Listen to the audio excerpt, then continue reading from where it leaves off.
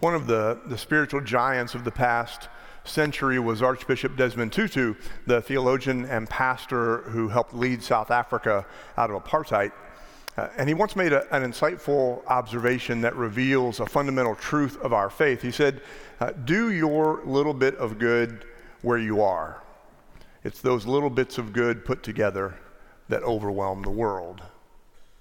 Overwhelming the world with good is what happens when we follow Jesus' commandment to love others. And we can think of this a lot of ways. We can think of this as kindness. We can think of it as acts of service. We can think of it as little bits of good.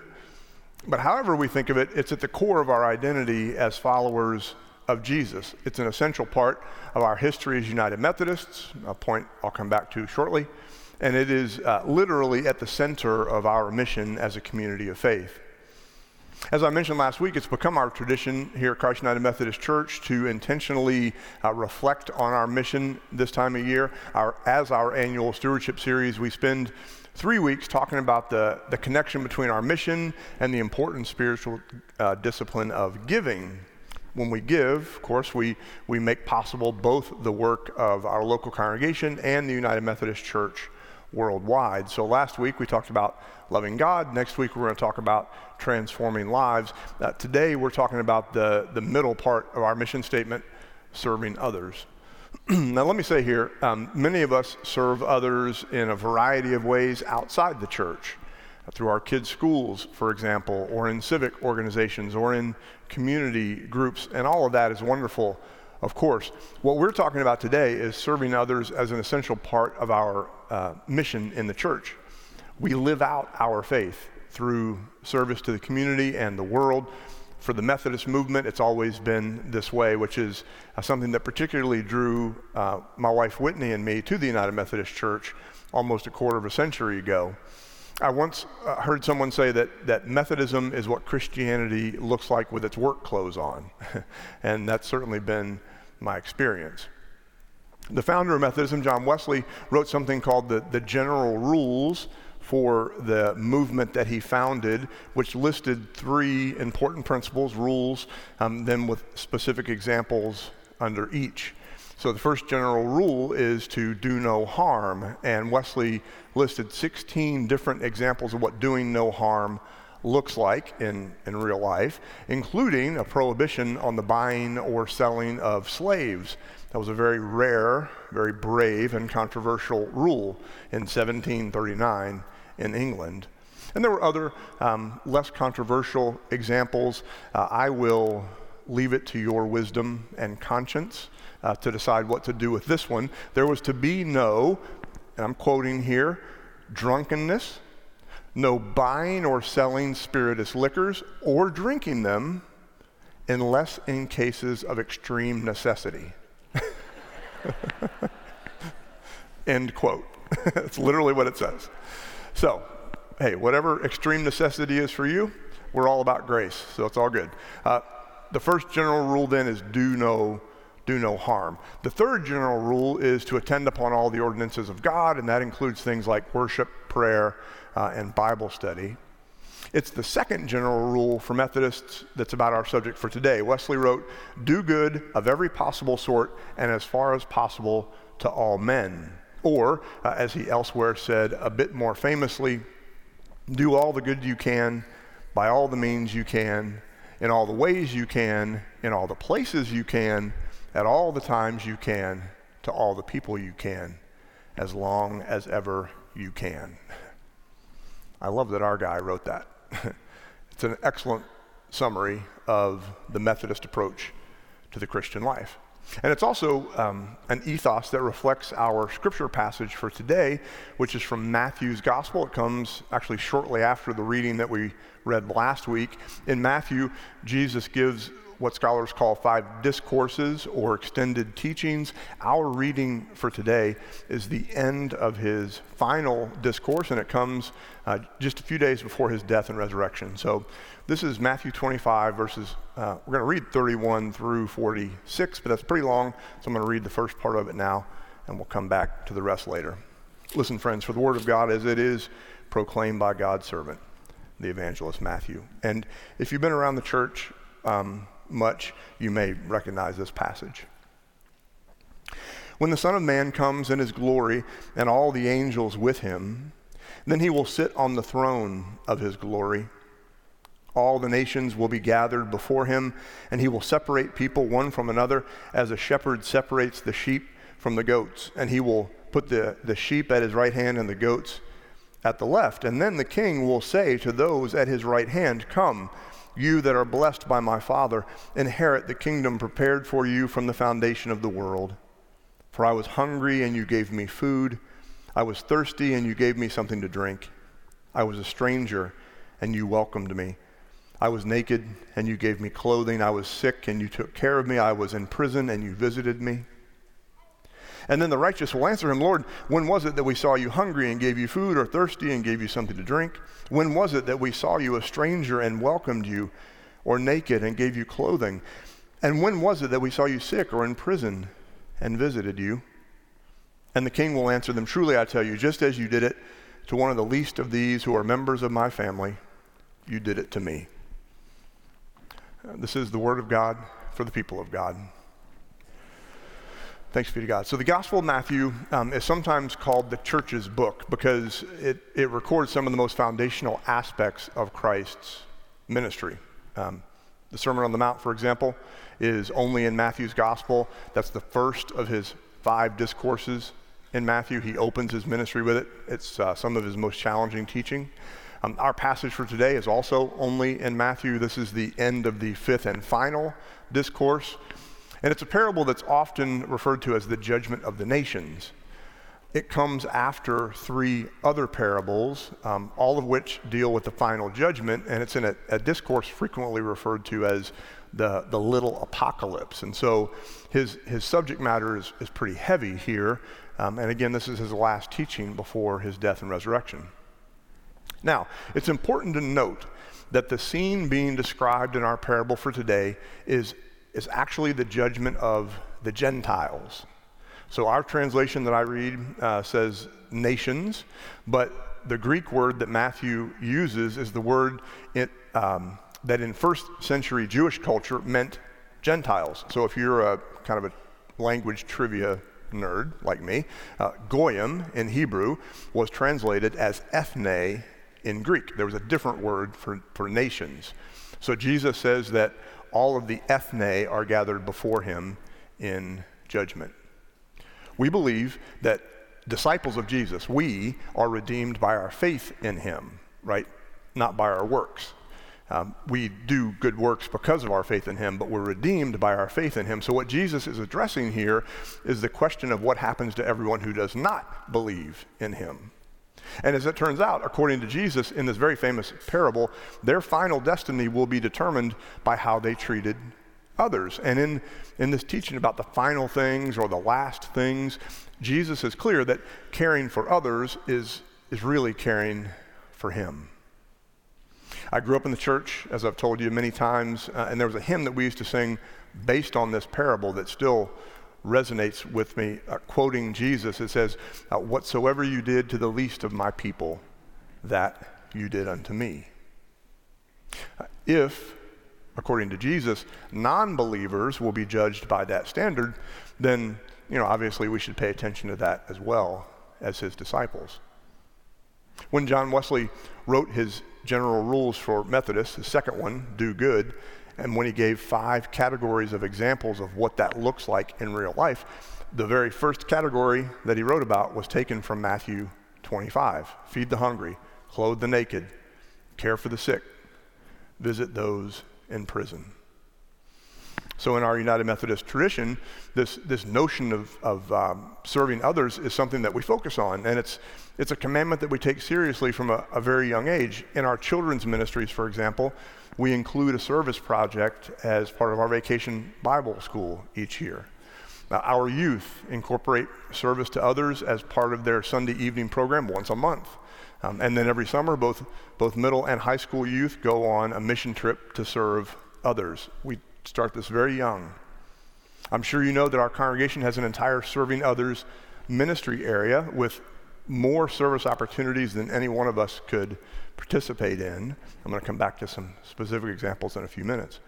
But for now, suffice it to say that as members of Christ United Methodist Church, we can serve right there. I'm looking at the table in the narthex as we leave worship today. We can serve here locally in Plano, in our community, in a variety of ways. We can travel both here in the U.S. and abroad, because there are so many ways to serve. That's who we are as United Methodists and as members of this congregation. So, okay, let's finish the text. Now listen, I was wondering where Laura was going with, like, how far you were going to go with that passage. Normally I skip this last part because, Jesus brings the heat a little bit, is what I'm saying. So Matthew 25, 41 to 46. Listen again, friends, for the word of God. Then he, the king, Jesus, will say to those at his left hand, "You that are accursed, depart from me into the eternal fire prepared for the devil and his angels.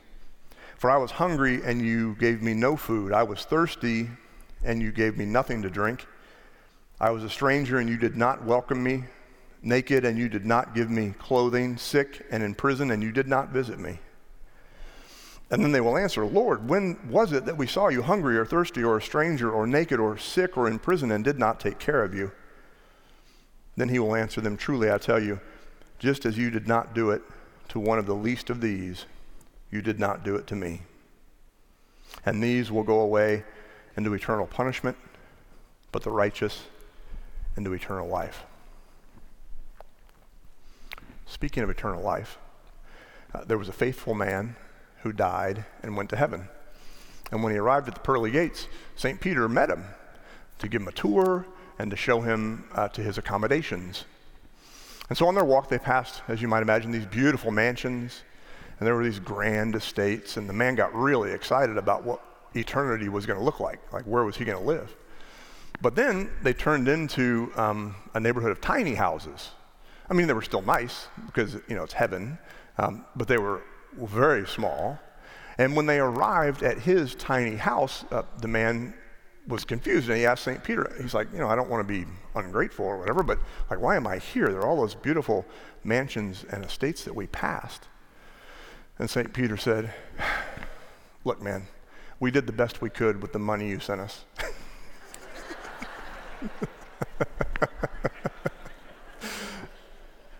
Okay, thank you for not being offended by that. All right, that's obviously a bad stewardship joke. I'm going to have one more for you next week. There is not a correlation between how much we give and what street we live on in heaven. Everyone knows that our accommodations in heaven are related to who we cheer for in college football. But that's a whole another series of jokes for another day. All right, so our giving makes possible the infrastructure of our serving others ministries, right? So if we're going to serve others as a congregation, it's both giving and the actual volunteer work. Serving others ministries have always been and always will be a hallmark of Christ United Methodist Church, and it is dependent upon the generosity of our members. So next week, Celebration Sunday, we're going to make our financial commitments for 2024. Our question for today is, how can we serve? How can we do the work? Do your little bit of good where you are, said our Archbishop Tutu. It's those little bits of good put together that overwhelm the world. What are the little bits of good that we can do as members of this church? Now, here's the disclaimer. This is a very, very partial list. Just going to highlight a few things. So our Serving Others ministries provide everyone worshiping in person with the chance to serve on the go. We do this regularly. Today, we're assembling snack packs for a wonderful local ministry called Hope Restored Missions. Our senior staff toured their facility earlier this week. Hope Restored Missions addresses the needs of those experiencing homelessness. They assist with a wide range of services. The snack packs literally feed the hungry when they arrive to get help. When we walked into the building, there were people there asking us if we had snacks. So it's an important need to meet. Every week, teams from our church help feed those experiencing homelessness through our Sandwich Blessings ministry. That's in conjunction with our partner organization called Streetside Showers. You can participate literally any Saturday at the Assistance Center of Collin County. If you are handy or even a little bit teachable, The first Saturday of every month, you can join our men's service group. They'd love to have you. Breakfast is at 7:30 a.m., with projects to follow. The more, the merrier. If you like mission trips, you can go on our trip to Sager Brown in April. Sager Brown Depot in Baldwin, Louisiana is the kind of base for the United Methodist Committee on Relief, which is the best thing we do in this space as United Methodists. And that team is going to be packing supply buckets that will go all over the world as United Methodists respond to war and conflict and natural disasters. They'll also be working on local repair projects while they're there. If that trip doesn't work for you and you still like to do hands-on work, we have a disaster response team, the DRT, DIRT team, which responds to events as they happen. They're always welcoming new members, as is our Rebuilding Faith team that does work specifically here in our local community. Our Vision of Light team, the Volt team, provides eye exams and eyeglasses for those in need, most recently on trips to Oklahoma City and Honduras. This time of year, we of course have a Thanksgiving drive to help feed those in need. This is a great project, by the way, for families, as you probably know, to shop with your kids or grandkids and help connect them with that parable that Jesus told. Stick with the sheep part, don't get to the goats part, just the sheep part. But that connects them with our work in the world as Christians. Then we also have a drive for veterans in need.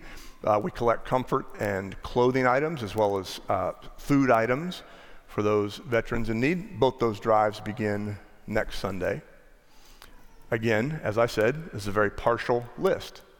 If you feel led to volunteer at elementary schools, we have a ministry for that. If you have a heart for those experiencing homelessness, you can help provide temporary shelter on cold nights through the Plano Overnight Warming Station. I could go on and on and on. So to get you connected, our Serving Others team would love to talk to you. That's Betsy Crawford on the left. She's our director. Amber Orr is on the right. She's our assistant director, and they're obviously here with Serve on the Go today. Do all the good you can, by all the means you can, in all the ways you can, in all the places you can, at all the times you can, to all the people you can, as long as ever you can. For 50 years now, our congregation has lived out Wesley's vision. All of us, as members of this church, are blessed with such variety and such passion that there really is something for all of us to do. Since our two boys were born, Whitney and I have spent a fair amount of our Serving Others energy in children's and youth ministries. It's probably not a surprise. For example, when our boys were younger, when they were in children's ministries, we would go with them to church camp at Bridgeport every year, and I was usually one of the adult volunteers. And one summer, if you've ever been a camp counselor in any of these settings, you're going to know exactly what I'm talking about. One summer in our cabin, which we shared with other churches, there was a particularly challenging child from another church. He didn't have an adult with him, so we were responsible for this group as well. And this kid was such a handful. I mean, he was the kind of kid that would not be quiet when there was quiet time. You always had to make sure you kept an eye on him to make sure he didn't wander off into the woods. Cleaning up after meals. Wow. I mean, he was a handful. But then I learned his story, and I was able to be a little more sympathetic because I understood some of the behavior. He was in foster care at the time. He had this incredibly unpredictable, in some ways tragic, and entirely chaotic home life. Well, at Bridgeport, every day when you're done with lunch, you go back to your cabins, because it's like 4 million degrees in the middle of July down at Bridgeport. And the rule is that you have mail call, and then you spend an hour in quiet time. And every day, mail call after lunch was a tough experience for this kid. All the other kids were getting cool cards and great little care packages from home every day, including the kids from my church. And every day, this child did not receive a card or a package from home. And as you might imagine, it was pretty heartbreaking to watch. At Bridgeport, one of the highlights for all the kids is the camp store, which is at the swimming pool. It's a highlight for the campers because they get a little bit of control. If they have their own money, they can buy a souvenir, they can buy a snack. It's kind of a big deal. And of course, this challenging little guy did not have any money for the store. And so at mail call, on the second day, once the adults in the cabin realized what was going on, we gave him a card with some money in it. And we included an anonymous note for him to buy himself something, whatever he wanted, the next time we went to the camp store. So that afternoon, I was standing in line behind him, and I was fully expecting him to overload on candy and soda, right? And I was frankly bracing myself for the sugar rush that was absolutely going to come after that. And instead, this little guy, he got one thing for himself, and then he got a Gatorade for a buddy of his who didn't have any money either. And that's all he checked out with. And it was this beautiful, incarnational reminder that there is such good in every one of us, even the challenging ones of us. Because the Holy Spirit works within us all, no matter our circumstances, inspiring us to love and to serve others as part of our mission as human beings in this world. And so, friends, blessed as we are to be part of a congregation that takes this part of our mission so seriously, may we all do our own little bits of good, whatever those may be. Because what we know is that put together, our service will absolutely overwhelm the world. Thanks be to God. Amen.